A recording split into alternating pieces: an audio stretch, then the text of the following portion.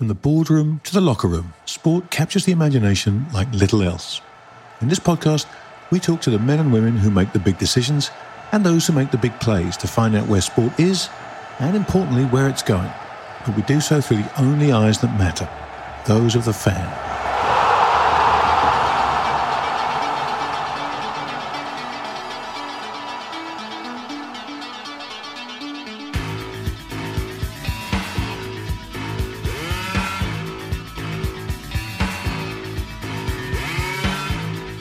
Welcome everybody to another edition of Are You Not Entertained? This week, it's me, it's Rog, it's Goal on Goal. Roger Mitchell, come in. How are you, mate? I'm very good. How are you? You're back in the UK, aren't you? It's been rumoured. Yes, but you know me, Roger, I can't tell you where I am in the world. I mean, good man. No, definitely not. What on earth is it all coming to? We can't dispel the mystique.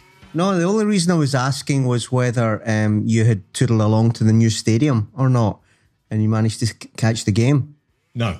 I did not go and see Fulham's magnificent victory over Liverpool, which I caught the end of. I have to say, Rog, what a fine victory that was for Fulham. Well, it was 2 each, mate. Was it not? You call it what you want. I'm calling it a victory. Oh, right. Okay. Sorry. Because I thought I was expecting us to get drilled 4-0. Well, you know, that's what the zeitgeist was, and the whole, you know how everything goes around fantasy now. That was the whole thing, you know, like Salah captain today against Fulham, and you know, how many was he going to get? I instead thought that you would get a result today. I mean, you know, actually the interesting thing about this now, Grant, is that I think that fantasy is the modern bonding father and son in football. So, you know, we've spent the last 48 hours debating our fantasy team. And, you know, you go through all the things. Well, what happens is that he does all the research, you know, and it's interesting. It's like portfolio theory. You know, he does all the research with the budget and where's the best value, and, you know, what are you picking on the major decisions. The major decisions are basically Haaland versus Kane, Son versus Salah in some way, and then everybody else is kind of like making up the budget. And here's what he said about Fulham, to give you an idea. You know, Pereira's ridiculous value at 4.5 million, plays behind Mitrovic and is on free kicks. So we had him on the bench. So you know, when we were talking about all of that, one of the reasons on the bench is he thought that Liverpool would really win today, and I thought, well, teams that come up, the first game at least, they give it everything. And I thought Mitrovic had something to prove today. And I wasn't surprised, Grant. I wasn't surprised. Did you have Mitrovic in your team? No, you just can't. You know, like, this is the thing. It's actually portfolio theory. There's certain things you say that are good value, but they just don't fit in because you've committed your budget elsewhere. You know, like, yeah, I mean, I'll give you, you know, for example, we've got Neto. Because, like, you know, he sends me notes before we decide. He said Neto's ridiculous value at 5.5. Everything you want from enabler. Bailey, Aston Villa, is a bit of a punt. Huge pre-season performance. Pretty sure Matty Cutler will have him, who's one of our competitors.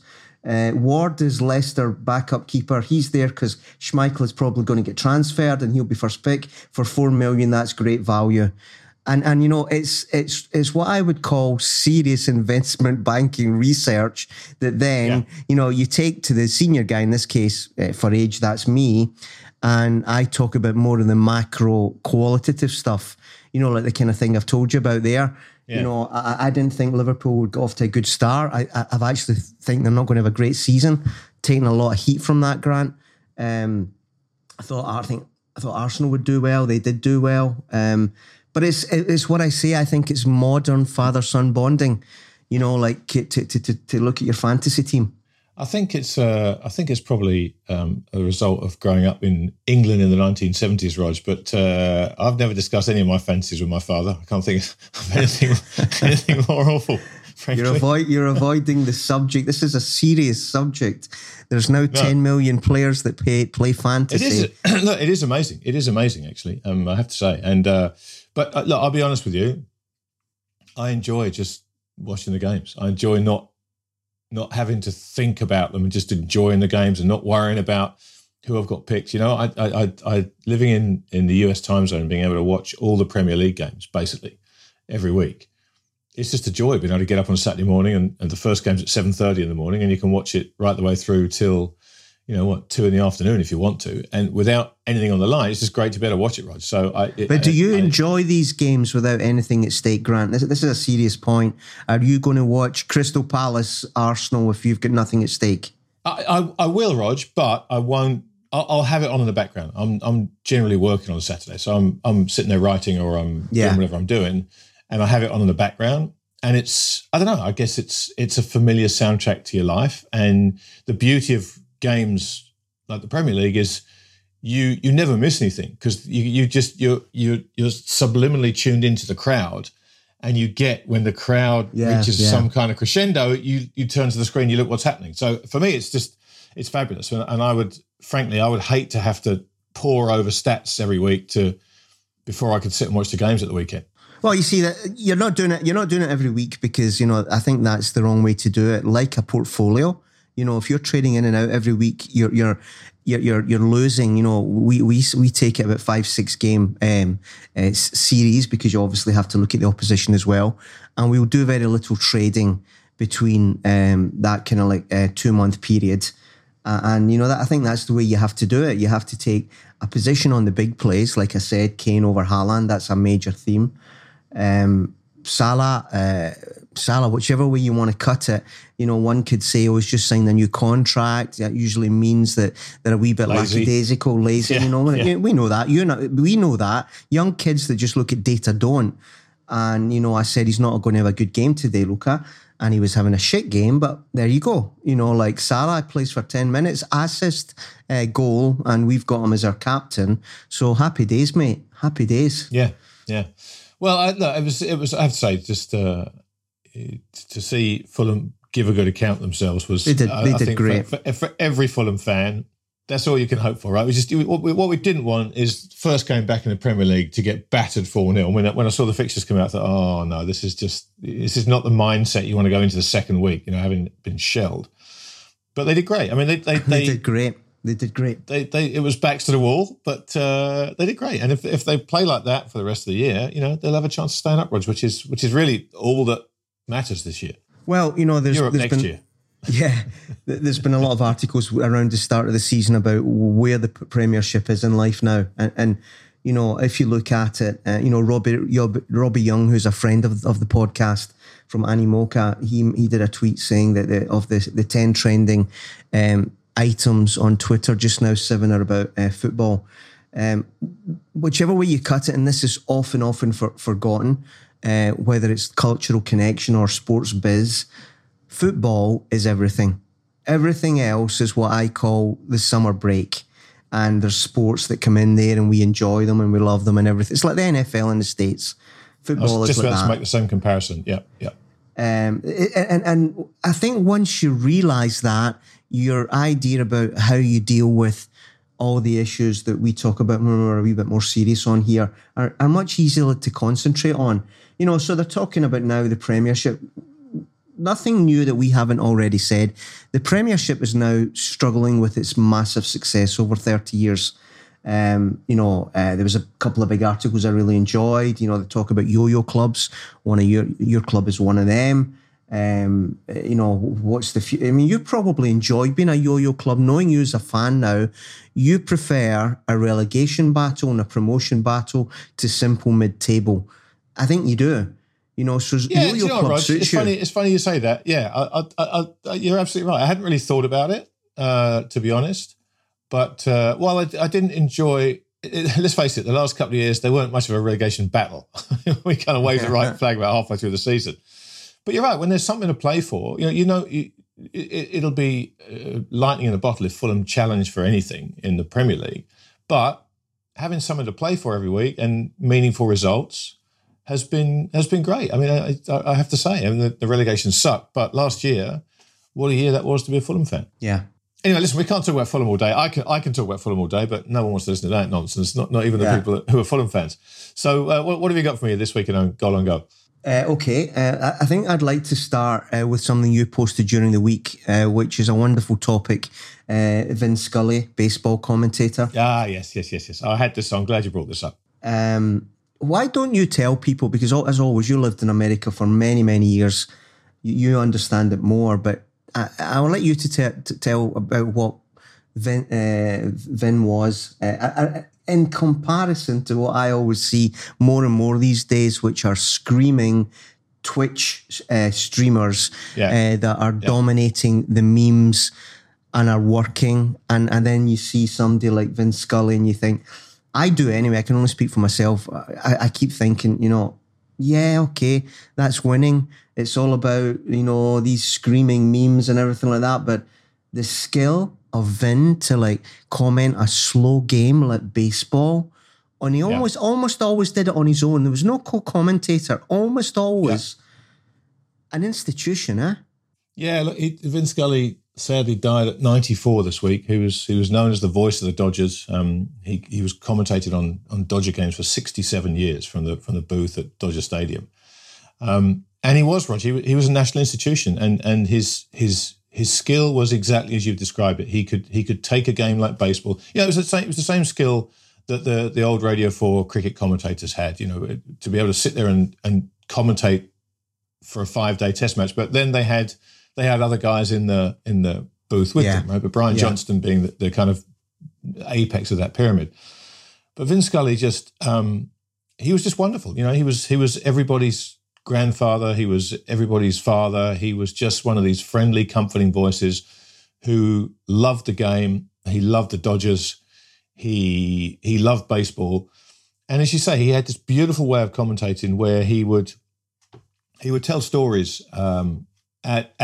during at-bats and break from the story to just call the pitch. So he's telling this amazing story about something, and he was such a great storyteller. It doesn't matter what he was talking about. You were hanging on every word of the story, wondering where it was going, and he'd pause in the story to just say, swing and a miss, or the count is at 1 and 2, or just he'd take you back to the baseball just for a sentence, and it was enough to let you know where you were, what you were there for, and then back to the story. And Roger, you talk about the contrast with the meme culture of today and the screaming and the hyperbole and all the noise that surrounds this stuff. Some of his greatest pieces of commentary, and you'll find them all over Twitter this last couple of weeks, and we should probably post a few of them. The one I posted to you was just magnificent. That long story he told. But he famously was commentating when Hank Aaron broke Babe Ruth's home run record. Really? And he basically just sat there in silence and let the guy run around the bases. And as he came into home plate, he talked about what a marvelous thing for a black man in the Deep South to be given a standing ovation who'd just broken a record of baseball's biggest hero, who was a white man from the Northeast. Yeah. And it was those silences, and Vin Scully just seemed to be everywhere. He was also commentating when, I don't know if you remember this, but every baseball fan will, when Kirk Gibson scored the pinch hit home run to win the World Series for the Dodgers. Yes. In 1988. And again, that was Vin Scully commenting on that, and talking about in it. I think his words were something like, "In a year of improbables, the impossible just happened." I think it was something beautiful like that. And he just had this talent, Rog. He was a special broadcaster, one you don't get. And it's interesting you brought up the Twitch and the hyperbole and stuff, because to me the skill in broadcasting is knowing when to be silent and knowing when to let the pictures speak for themselves. But is it now, Grant? No, look, maybe it isn't now. Rog, maybe it isn't now. It's something we can talk about. But for me, and obviously Vin Scully grew up and became a big name during the era of the transistor radio, right? So all he had was his voice. But he still had this ability to be quiet and let the action talk and let people look at the pictures before, breaking the silence at exactly the right time and bringing you back and talking about what you'd seen. So I think he's the kind of end of another era, an era of old school broadcasters. he commentated on Sandy Koufax's perfect game in the World Series in the 1960s. He was just there, and it's a great shame that he's gone. But I think what he symbolises and what he was one of the last torchbearers of is also going, which speaks to your point. And I think that's a great shame. For me, guys like Vin Scully make baseball worth listening to on the radio, and there aren't many left like him, unfortunately. Yeah, I think that's a good tribute. I saw that this week. At the same time, I started watching the documentary you recommended about Magic on Apple TV. Yes. And, it just shows you that things change. When the NBA Magic came into was not the NBA of today. No, it was not. And obviously, it's the same context as Bill Russell passing on. So you start thinking about things. But, looking at that documentary, which I absolutely would recommend as you had before, the power of what I call box office has not changed. That's one thing that hasn't changed, Grant. The Lakers, nobody turned up. The NBA was seen as a thuggish gangster league. Magic comes, Showtime. He's a young lad at 19. He doesn't even finish college. Takes that team by the scruff of the neck, despite Kareem being there. How do you do that? Where do you get the personality to do that, Grant? Amazing. Well, I think if you watch the documentary, Rog, by the time you finish it, right? Magic Johnson is just such a unique individual in every way, right? His personality, his strength of character, his will, his athletic ability. I mean, he's just an unbelievable human being, and it comes through. But you're right. That the serendipity of Magic and Bird for the NBA cannot be overestimated. They came before Michael Jordan. Without Magic and Bird, maybe there is no Michael Jordan. Maybe there is no era. Maybe there's no money behind the NBA like there was. Well, David Stern needs a mention as well as a absolutely. But without Magic and Bird, he had two stars to build something around, and he did it brilliantly. Let's face it. But again, you just go back to a time, Rog, where it was very different to the type of promotional stuff that you talk about today, right? What they had here were two sensational athletes who were so different in personality, in nature, in athletic ability, all of it, but each an absolute legend in their own rights. And the league basically built itself around their talents and used their talents to promote the league, as opposed to a lot of today, which is people trying to manufacture stories around people to promote. I hear you. I keep going back to your boxers. But let me just give you an example of this, and that I'm the same generation as you, so I need to be like you, and I am like you if you really scratch it away at the surface. But both my kids have come back from uni now, and we're here, and we had lunch this morning together, and just catching up. And my daughter casually throws in this line: you can get the Prime Energy drink at Arsenal now. And I said, what? She knows nothing about football. Valentina knows nothing about football. I said, do you know what? No, but because you can't get Prime anywhere else. And KSI has done a deal with Arsenal, and he was in All or Nothing documentary, and she's pumped. She's pumped about Arsenal. She wasn't. Football was never going to get her as a customer. And so, the truth is somewhere in the middle. And that's the fascination of it, the complexity and the nuance of it not being black and white. I love, we started this podcast around the time Richie Beno died for exactly the reason we're talking about here. And, I just find, Grant, it's a moment, and it's not just in sport, it's in politics and everything, that I just find a lot of volatility and craziness that is it's just difficult to get your head around and rationalise. Well, it's interesting with Valentina because I'd be curious to see what happens next, Rog. When you say she's pumped about Arsenal, is she? Is she going to start watching Arsenal games? Is she going to?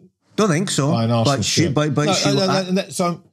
So I'm curious as to know what this actually means, right? Because yes, you're right. It's brought some awareness to someone, but I'm really curious as now to see what that translates into. Because she's a KSI fan and happens to see the story about Arsenal, right? Yes. Does that have any crossover appeal for Arsenal? I'm really interested to see, because in there lies the reality of what they're all trying to do, right? Because they are all trying to get these new fans and see these cross-platform types as ways to bring KSI fans to Arsenal. And I just don't know whether that will happen or not. It'd be fascinating to find out. Well, yeah, and I think that is whether you talk about the challenges of women's football or you talk about the challenges of the demographic cliff in all of sport, whether it's golf or baseball coming back. In some way, in my head, I've got this picture of this, raging torrent that's passing by you on the left. That is the modern media customer. They're probably about average age 14, something like that, and they're in that torrent, and everybody is on the bank of this river, and you've got to get your rod in there with some bait that works to hook them, right. Because that torrent isn't coming past your house or past your stadium. You have to go to the torrent and hook it out. And, KSI is an Arsenal fan, a genuine Arsenal fan. There's nothing constructed about that. She's pumped for his next fight. She told me the date. She told me we have to subscribe to DAZN. And as I say, by the way, if anybody wants to get Prime the drink, the only way you can get it in London apparently is at Highbury, the Emirates. So it's bizarre. There's no way that you can just say, "Oh, that's horrible. It doesn't work." It's the world we live in, Grant. Yeah, no. I agree. I'm really interested by this to hear that story about Valentina. So you have to keep us posted on that, Rog. Keep us posted as she goes on her either very long or very short journey of being interested in Arsenal. Well, now I hijacked your first one there. So with Vin. So what else have you got? Well, I would stick on basketball. And I would stick on women's sport and make a little nice segue to this poor soul, Brittany Griner. Yes. Which, again, is what I was alluding to before, this moment of craziness everywhere you look. For people that don't know, Brittany Griner is a very successful women's NBA player. She's American. Who currently, and I'm reading this from a newspaper, just to show you that Brittany Griner was sentenced to 9 years in a Russian penal colony. I mean, we're at Dostoevsky here. It's the fucking gulag. Penal colony on drug smuggling charges, concluding the trial phase, and now heightened calls for Biden and Putin to get together on a prisoner swap. I mean, it's like, Checkpoint Charlie, she's walking one way and this, I don't know what it is, spies going the other way. But I mean, Grant, how do you read all of this? And feel free to widen it out into Taiwan and Nancy and, what's going on, Grant? It seems as if a lot of people are looking to throw some sparks on some very dry tinderwood. Yeah, look, we're in a time of enormous political upheaval, Rog, and we don't have leaders who are up to the task. That's at the bottom of this, right? The Nancy Pelosi thing this last week was just utterly reckless. I mean, there's no justification for it, no matter what platitude she comes out with about, standing by our democratic partners. It's just inflammatory and reckless, and it will cause problems for sure. We've already seen basically a blockade of Taiwan by the Chinese military, and they're making incursions over the dividing line between the two countries, and they're going to keep pushing until there's an incident somewhere, and that is all down to Nancy Pelosi deciding that in times like these where every country is struggling, she's happier to try and score what she thinks will be domestic points by going to Taiwan. She thinks that will somehow make her look good at home, when the reality of it is most Americans, A, couldn't find Taiwan on a map, and B, don't care anything about it, especially if you said to them that you're going to have to send Americans over there to fight with China. It's just utterly ridiculous. The Brittany Griner thing, again, it just highlights the hypocrisy. They're talking on the one hand about how ridiculous it is for her to be sentenced to 9 years imprisonment for this drug charge. At the same time, there are thousands, tens of thousands of Americans in prison for marijuana. So these are very dark times, Roger. That is the simple truth, right? We're in a dark time, and the leaders that we have to shepherd us as a population through these dark times are wantonly and woefully not up to the task. And I do fear the worst. I mean, there is, as you said, there's dry tinder everywhere, and there are idiots running around drunk with open petrol cans, waving their arms everywhere. And then just for fun, kind of throwing matches near where the petrol is. It's just, it's ridiculous, frankly. And something bad is going to happen somewhere. I don't know what it is or where it'll happen, but it will happen because they're all awful. Well, let me keep you on your day job a little bit. It's nothing heavy. It's a link to Gary Lineker, who I would just like your view on Gary Lineker, who I think a long time ago gave up the narrow lane of being a football pundit and has expanded into some kind of cultural warrior, philosopher king, everyman. I don't know what it is. He's doing most of that on the taxpayer's dime as an employer of the BBC.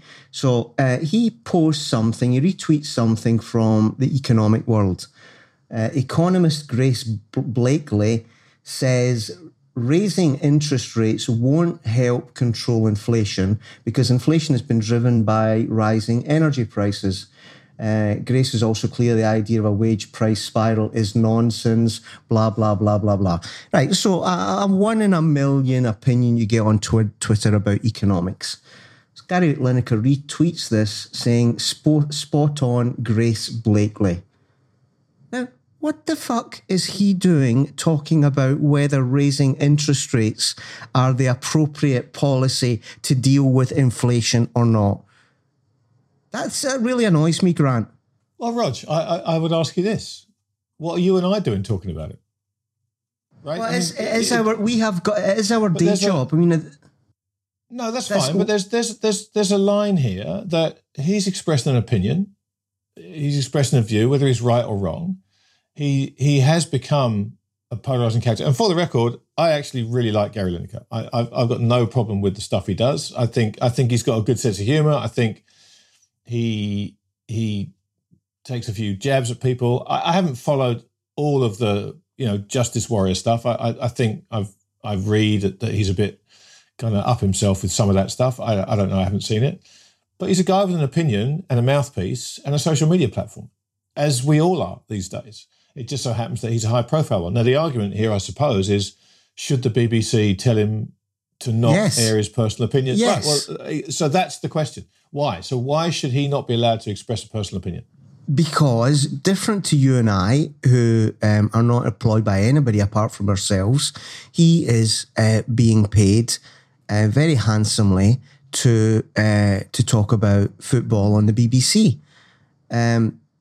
I don't think that gives him the right to use that platform, because it is a big platform, to listen, whether he's got the right to do it or not, I don't think he has, but I hear you say it's not a problem for you, fine. From his point of view, I don't think it's very smart. As you say... Well, that's a different question. That's a different question. I know, I haven't come on here thinking, here's my thesis about why Gary Lineker's a bad guy. I'm telling you, it annoyed me. And maybe the fact that it annoys me is enough, in the sense that he should take note of that. There's a lot of people that actually think in terms of a football player, he was one of the decent ones. He was one of the smart ones. He went to live, play in Spain. He went to play in Japan. Nobody can say he's insular little Englander. He's a bright guy. He looks good on TV. He's a great broadcaster. And all of this other shit, I'm arguing as if I was his advisor. Like, why do this crap, Gary? Because you're playing to your weak suit. You know nothing about this. Like, you don't know an awful lot about, green energy and, the case for nuclear and is there not enough uranium. He doesn't know this stuff. So why doesn't he just shut up and just dribble? Just dribble. You know what I mean? So Rog, is the headline here, underinformed man in shock Twitter post? Because if that's the case, we're all guilty. We all do it, right? It just so happens it's shock horror. Man who doesn't know what he's talking about posts his thoughts on social media. Look, I think for me, I get your point, but the platform he's using is Twitter, not the BBC. He has a platform thanks to his profile. But look, he played in the World Cup semi-final. He captained England. He was the leading goal scorer until Rooney overtook him. It's not like he didn't have a platform. He's offering his opinions. He's not become Russell Brand, right? Which is another way you could go. He offers opinions on stuff, but he also mixes it in with jokes and lighthearted stuff and whatever. He's just being a normal person on Twitter. To me, I hear you. I don't like it. But I hear you. It's not bothering you, so I'll reflect on that. But the fact is that he's saying spot on, saying that interest rates won't help control inflation is fucking absurd, Grant. I mean, like you can have an opinion on Twitter and somebody have another opinion, but that is factually incorrect.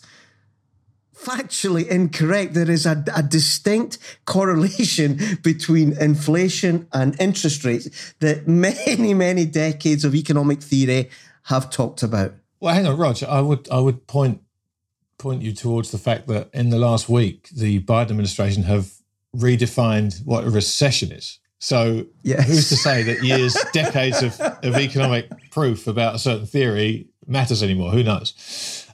Listen, you kind of had a throwaway line in our chat about Vin Scully where you mentioned Bill Russell, and this was another one of mine this week. Sadly, another sporting legend who passed away, the great Bill Russell, who was the centre for the Boston Celtics back in the late 50s and 60s. Just a remarkable athlete and a remarkable man. His career was extraordinary. He was five MVPs, which ties him with Jordan for second behind Kareem. He had back-to-back, I think, NCAA titles. He won the Olympic gold medal. And he played NBA basketball for 13 years, during which time he won 11 championships. It's absolutely an extraordinary career, Rog. But away from that, he was so much more than that. He was also the first black coach in the NBA. He was the first black coach to win a championship in the NBA. He's in the Basketball Hall of Fame as a player and a coach, which is amazing. He had over 11 or 12 seasons with 1,000 rebounds. But I look at all his stats, and there's one that leaped out at me that didn't get much coverage. He played in 11 deciding games, either the fifth game of a 5-game series or the seventh game of a 7-game series. He played in 11 of them, and he was 11-0. How many did he lose? Yeah, 0. None. He lost none. This is a guy who was just down to it. The Celtics famously had a defense called the Hey Bill defense. Because he was so quick moving around the key that if anyone was in trouble, they'd just shout, "Hey, Bill," because they knew he could jump over, double team the guy, and get back to his man if they managed to get the ball to him. He was that quick. But there was a great a quote. I'm not sure who made it, but when talking about Bill Russell this week, I wrote this quote down. Hang on. He said, "There are two types of superstars. One makes himself look good at the expense of the other guys on the floor. But there's another type who makes the players around him look better than they are, and that's the type Bill Russell was." And that was very much the kind of the widely held opinion of Bill Russell. Yeah. And the other great quote was another guy on that Celtics team with him called Tom Heinsohn, who said, "Look, all I know is the guy came to Boston and won 11 championships in 13 years." And they named a fucking tunnel after Ted Williams, which is great. Ted Williams was a baseball player with the Boston Celtics, and again a Hall of Fame baseball player.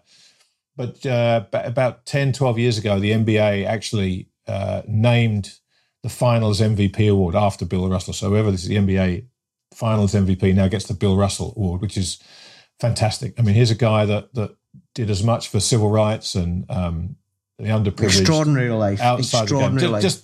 Just remarkable. And I have to say, Rog, with the passing of Bill Russell and Vin Scully within 48 hours of each other this past week, it really hit home to me that the guys that I grew up as a sports fan, first of all, hearing about, and then getting to watch the footage and in Vin Scully's case, listen to him do what he did so brilliantly.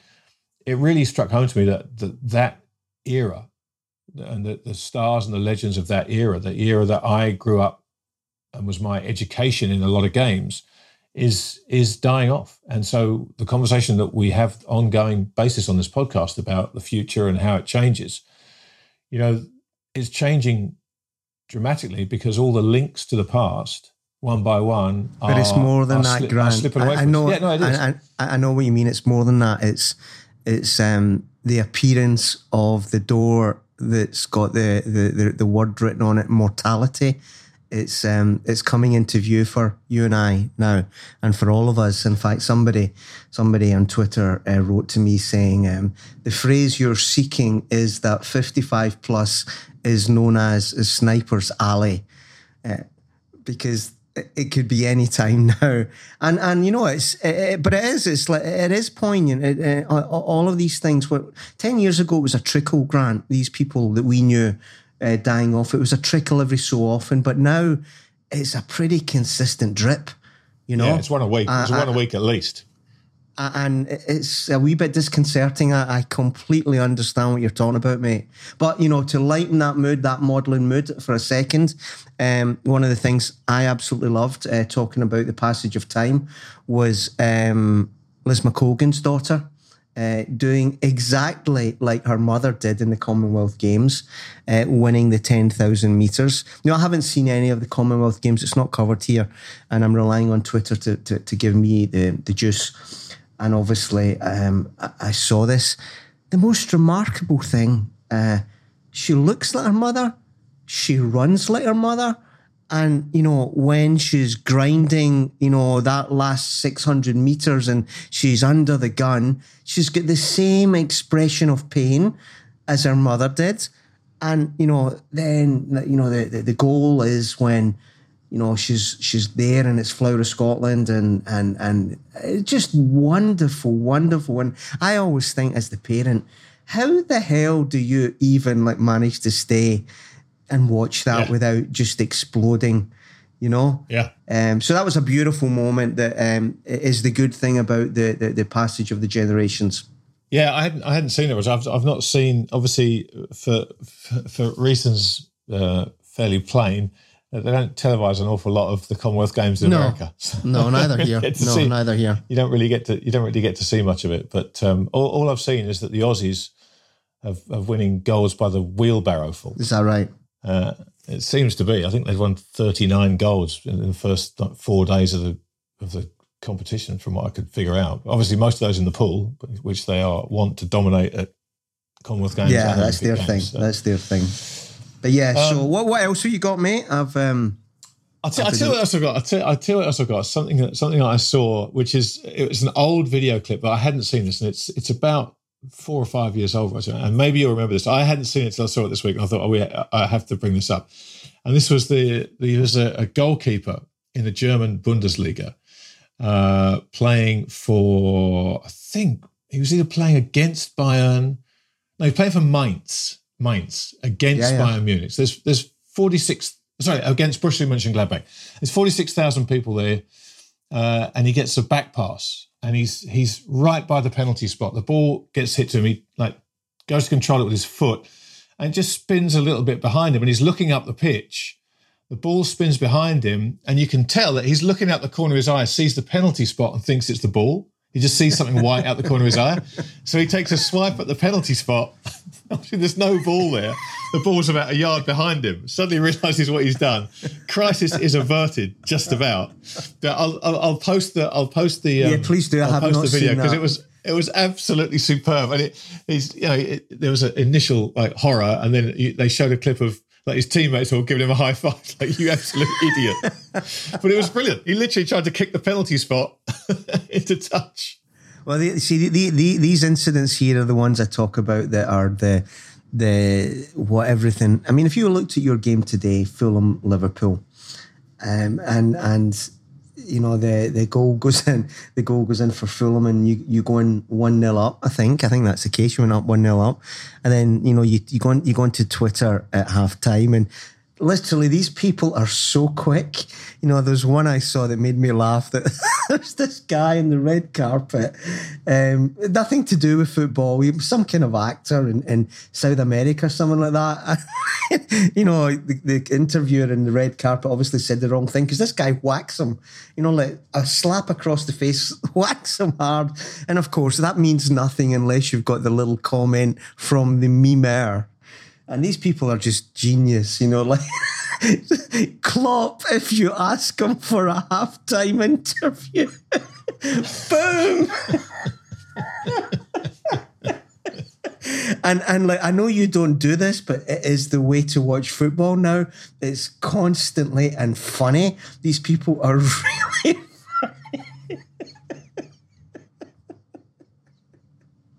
So, you know, like, yes, Vince Scully, but let's not forget the memes because they are glorious. They have allowed the football fan, they're creative. Last thing I want to talk to you about, because it is important, and I call it under the heading of sport having the legal system breathing down its neck. Now, I'll mention a couple of other ones, but then we'll talk about the main one. Obviously, last year we had the Supreme Court and the NCAA and the image rights and everything like that has completely set off a chain of events that's ripping the NCAA apart. UEFA is under a couple of legal cases around what people are saying is a monopoly, is antitrust, is restriction of trade.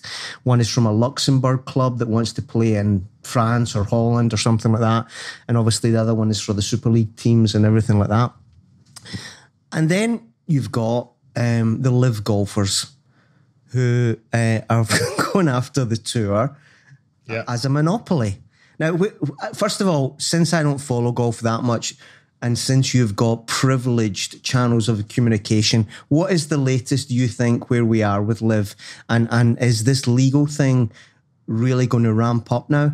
Well, that toothpaste is out the tube. The lawsuit's been filed. We had this ahead of the Scottish Open, I think, where Poulter and a few others got a temporary injunction that would allow them to compete in the Scottish Open. What's interesting, and I haven't had a chance to talk to anyone inside golf about this, Rog, but right. What's interesting is I did see an interview that the Golf Channel in the US did with Fred Couples. And Fred Couples obviously playing on the Champions Tour now. He's 62 years old, but one of the nicest guys in the game. Yes. And, proper universally loved, great talent, humble guy, just a really good guy. And they talked to him about the lawsuit that these 11 guys have filed against the PGA Tour. And it was very interesting because it had noticeably changed his view towards the live side. His view had been, look, I've got nothing against anyone wanting to go and play golf anywhere they want. If you want to go play on the live tour, good luck to you. I've got no problem with that. He said, but now they're basically suing us. They're suing us, the other players on the PGA Tour, is what they're doing to do this. And if the other place is that good, go. Well, it's the having your cake and eating it too thing that is a problem. And he mentioned Justin Thomas, who obviously has been, along with Rory, perhaps the two most staunch voices in favour of the status quo on the PGA Tour. And he said that, JT gets it now. Now this lawsuit's come, JT gets it that they're actually, it's it's not the PGA Tour against the Live guys. It's those golfers against these golfers because the PGA Tour is their tour. So I think this lawsuit is going to harden attitudes and widen the divide, and it's going to make it much more personal. But I was thinking this week, Roger, and I wanted to ask you about this, and get your opinion on it. Thinking about Liv. Fred Couples also talked about Greg Norman and said, look, no one has liked him for 25 years. And Fred said, that's not me being mean. That's just the truth. No one liked the guy. And here he is doing what he's doing and just cementing a lot of the things that we all thought about him, when he was a lot more integral to the PGA Tour. So that was interesting. But I've been wondering about this all week and seeing kind of the writing on the walls we have with the Super League and the fact that Liv looked dead and buried and came back, and this idea that you've been talking about where it's inevitable now that this stuff happens. And I got to thinking, what is the problem here? And to me, it seems pretty clear that the problem is the backers of the Liv Tour. I think if two things had happened, if Liv was backed by, I don't know, Wells Fargo, right? Mm-hmm. They're a sponsor of golf. If Wells Fargo had thrown a ton of money at this and they hadn't made all the headlines about who's getting paid what. They just talked about a breakaway tour, a different format. It's not about the money. And they make a pay a lot of money, but Liv went out of their way to publicize how much money everybody was being paid, right? I wonder what the path of this thing would have been, Roger. I think it would have been entirely different. I think it would not have had anywhere near the amount of pushback that it's had from fans, from golfers, from anybody. It's purely the name above the door. It's Greg Norman. It's the vulgarity of making it all about money in a sport that has always been about tradition, has always been about winning big championships in your place in the history of the game. And I just wonder what your opinions were as to whether... Well, we have said this before, Grant, and it's that phrase that I always use, the status quo isn't working. There was one of our programs that we talked about. I gave you the 3 reasons I believe that it's nothing really to do with Liv, and people focusing on what you're just saying here probably are not focusing on the reality. The reality is that sports governing bodies, whether it's UEFA, whether it's the NCAA, whether it's the tours, they make you watch what they're telling you to watch. They don't allow for any mix and matching, if you will. You have to take the whole league of the Premiership, the whole league of the Champions League. You have to take women's and men's together if you want to buy the Wimbledon rights. We talked about a couple of things. People just want to watch the box office in the modern media sector. That's what drives things. So you selling a bundle that includes a long tail of commodity sport is the market forces are not going to accept that. Second one, I think, if I remember, was the arbitrage argument that these organisations, by definition, the box office is subsidising the commodity. So the fact that the 2 big events that have happened, the European Super League and Liv, have been handled so badly by people that have been really awful, in some ways is distracting people, where they should be focusing on the fact that these are monopolies. UEFA is a monopoly, the tours are monopolies, and they won't allow people to come up with interesting formats that, in my opinion, I understand people disagree with this, but in my opinion, could actually save the sport that is currently going down the plug. Because, every year the average age goes up. And what other evidence do you want? You're not connecting with the new audience. New people come in with new ideas and they can maybe have a go at it. And you get a UEFA and you get a tour saying it's our way or the highway. And, that's why... Yeah, I get what Fred's saying. They're actually suing us. Well, yeah, you're the PGA. It's a players' union, But what, you just woke up to that fact?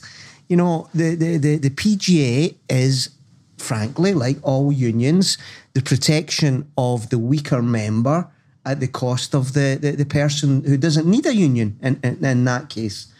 And like I say, these are market forces. It's all going to box office, and I'll come back to magic. It always does. And it's all about arbitrage. If you don't pay Bryson what his market rate is because you put him in a vehicle that is a union where everybody's subsidising somebody else, somebody's going to come along and put a carrot under his nose. So I don't think this has anything to do with Greg and with the Saudis, as it wasn't really to do with, how awful Florentino Perez and Andrea Agnelli are. Forget them. Just look at the market forces and relate them to what the media sector wants, because that is what pays the bills for sport. So I just see an awful lot of hot air and angst directed in the wrong area, and I always just say, okay, is the status quo sustainable and working? And I believe it isn't. It's clear that it isn't.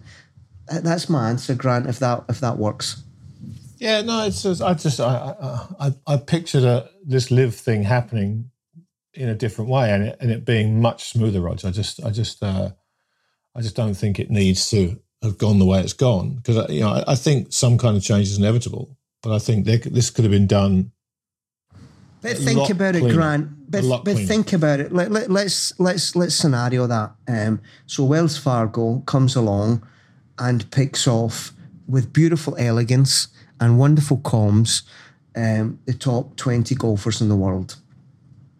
Do you think the reaction of the tour would have been any different if you go there? No, I don't, Rog. I don't. But so that's my list. No. But what I think would have happened is the fans, right, would absolutely have been on the player side. The fans, if this hadn't been about money, if this hadn't been about, oh, we're going to pay Bryson DeChambeau $100 million to sign up, we're going to pay him, and every single piece of comms around the Live Tour was about how much the winner was going to get paid, how much the signing bonus, right? So, and I think that's what's turned the fans against this. I think you're right that the fans want to watch the best play every week, and I think had they brought this out and there'd been a rival tour that wasn't all about money, I think it would have been very, very different, and you wouldn't have had to win over the fans the way you're going to have to try and do if you Live.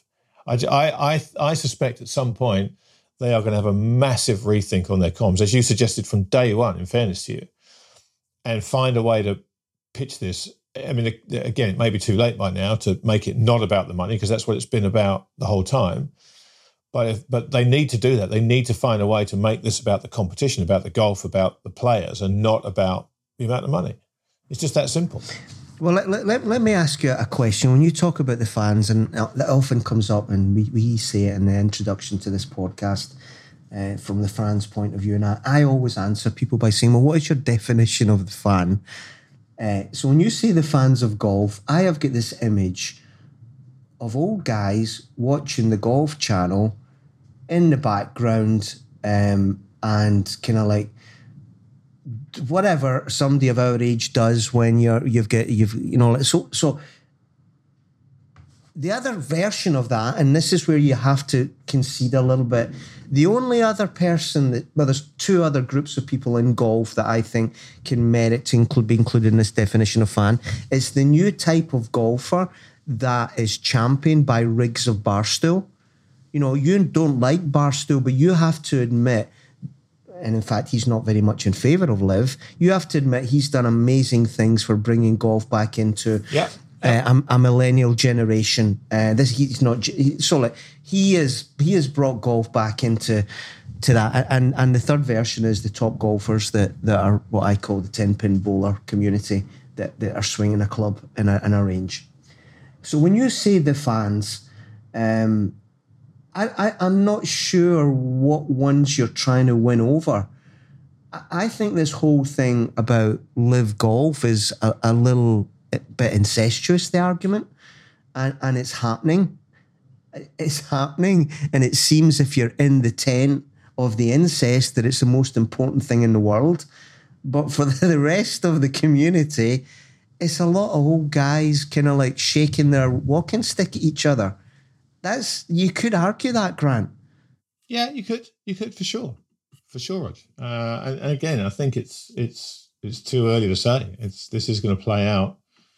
This is going to play out as it unfolds, and I have no idea which way it's going to go. But I find the whole thing absolutely fascinating. I really do. I think it's. I don't like it, but I'm fixated on it because I think it's whether you think golf's important or not. I think this is a lightning rod for 100%. The kind of change 100%. Yeah, and so I'm still astonished that well, maybe it is happening that the broadcast contracts and sponsor contracts aren't being renegotiated at the PGA Tour level, if not threatened to be cancelled, because that's the way the world works. And you can argue all you want about, but well, at the end of the day, that's not going to happen, Ross. That's not going to happen until they get clarity on the world rankings points in the majors. I think that's if the majors say, yeah, live guys can play in the majors, then you're right. At that point, they will renegotiate all those contracts because at that point it's obvious where the direction of travel is going to be. Yeah, but even now, like, and smart people do this kind of stuff when they're analysing sports rights. They can actually split it up as to who contributes what to the overall pie. If you take the English Premiership and you split the values to the top 6 and the rest, that's been done. Those figures have been done. They just never get talked about. Well, they were before the breakaway of the Super League. There was that Big Six thing, wasn't there, in the English Premiership? Because they know exactly that their value is really high. So it's the same in golf. If you've lost Bryson and you've lost Brooks Koepka and all the other ones, just de facto the value that you bought isn't what you now have, and you've got a case to renegotiate.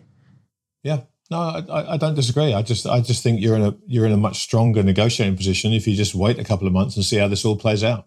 If world ranking points are either accrued to live events or the majors, they find a way to let them all play in the majors, then you're in an incredibly strong bargaining position, Roger. I think we'll see. We'll see. We'll see.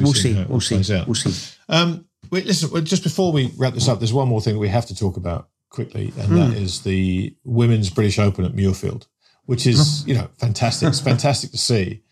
A club that in the last 20 years had no women members and was defiant about that. So I just think this week it's been great to see the women playing on what is arguably the finest links course on the Open rotation. Yeah, and here we need to give credit to Giles, our colleague Giles, because you may or may not have seen it, Grant, but he did a nice post talking about when he was at HSBC. He pushed very hard for the change in those rules there, and so good on him. Good on him. And, whenever in your job, there's not many things you can point to and say, well, I made a lasting change. But that positive change that he drove, I think, is worth mentioning. And thanks for bringing it up. But as we said 2 shows ago, I think this word tradition in golf, it's a double-edged sword. And, some of the things have been traditions that are long gone and thankfully long gone. Yeah, I hear you. Well, listen, have you got anything else for us, Rog, or are you out of? Well, no. The only thing, this one I didn't. The only thing. Do you see the Martin Tyler stuff about his comments on Hillsborough and the apology? No, I didn't. Right. So this is very prickly. Because you get in the territory of. Well, what he did was this. He was commenting on. I guess the last 30 years of his career, and he said, I think the phrase was, problems like Hillsborough and other hooligan-related events.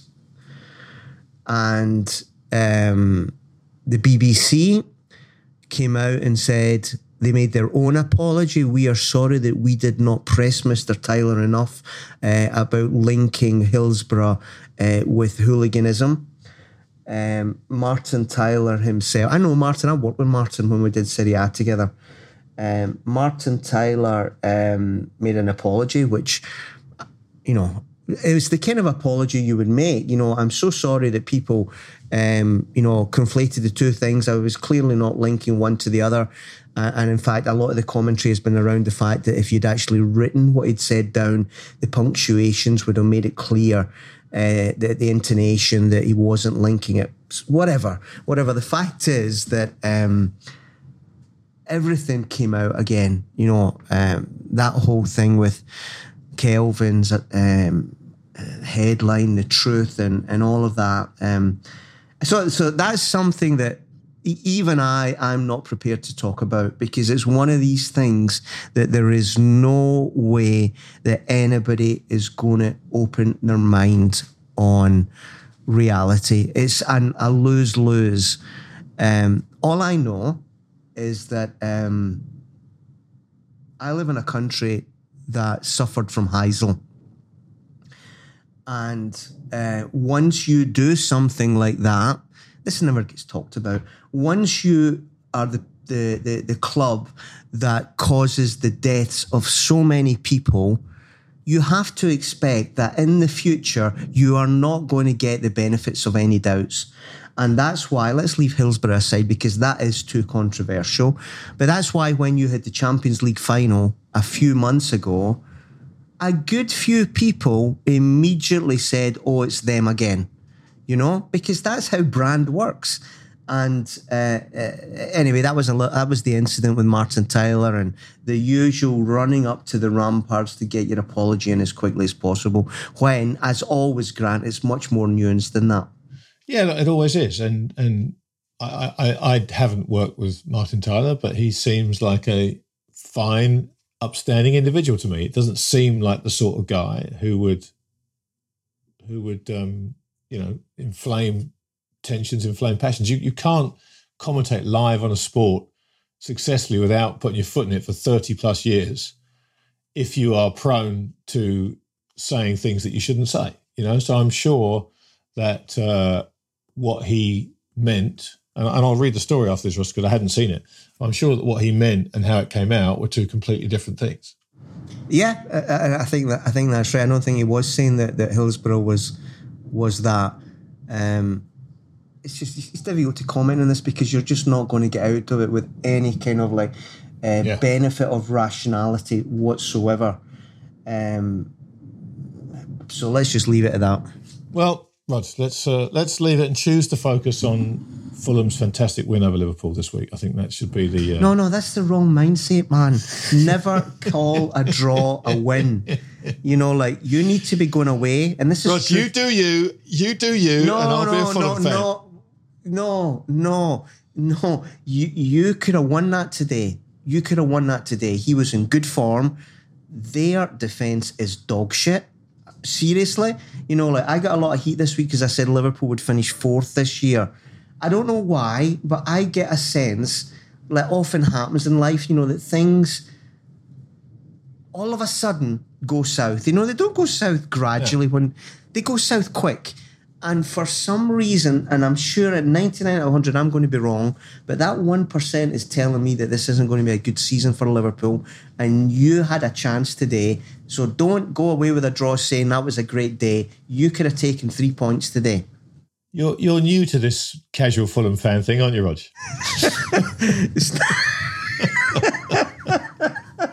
Don't worry, mate. Don't worry. You'll get the hang of it. You'll be fine. Don't worry. This is what comes of actually supporting a club that tends to win the championship 9-10 times in a row, whatever it was. You get used to this. But when you're a Fulham fan, you take whatever victories you can get. Anyway, listen, that's enough Fulham for everybody but me. As always, Rog, great fun talking about this stuff. Yeah, it was lovely, nice, relaxing Saturday afternoon. Thanks for making the time. Thanks to all of you out there for listening to us. Thank you very much indeed. We appreciate each and every one of you. You can follow us on Twitter, where you'll find links to a goalkeeper kicking a penalty spot and links to Vince Scully and Bill Russell. You can do that by following us at EntertainedR. That's the word ARE. You can follow me at TTMYGH. And you can follow myself at RPM Como, as in the lake. As in the lake. All right, my friend. Arrivederci. Take care. Till the next time. Bye-bye.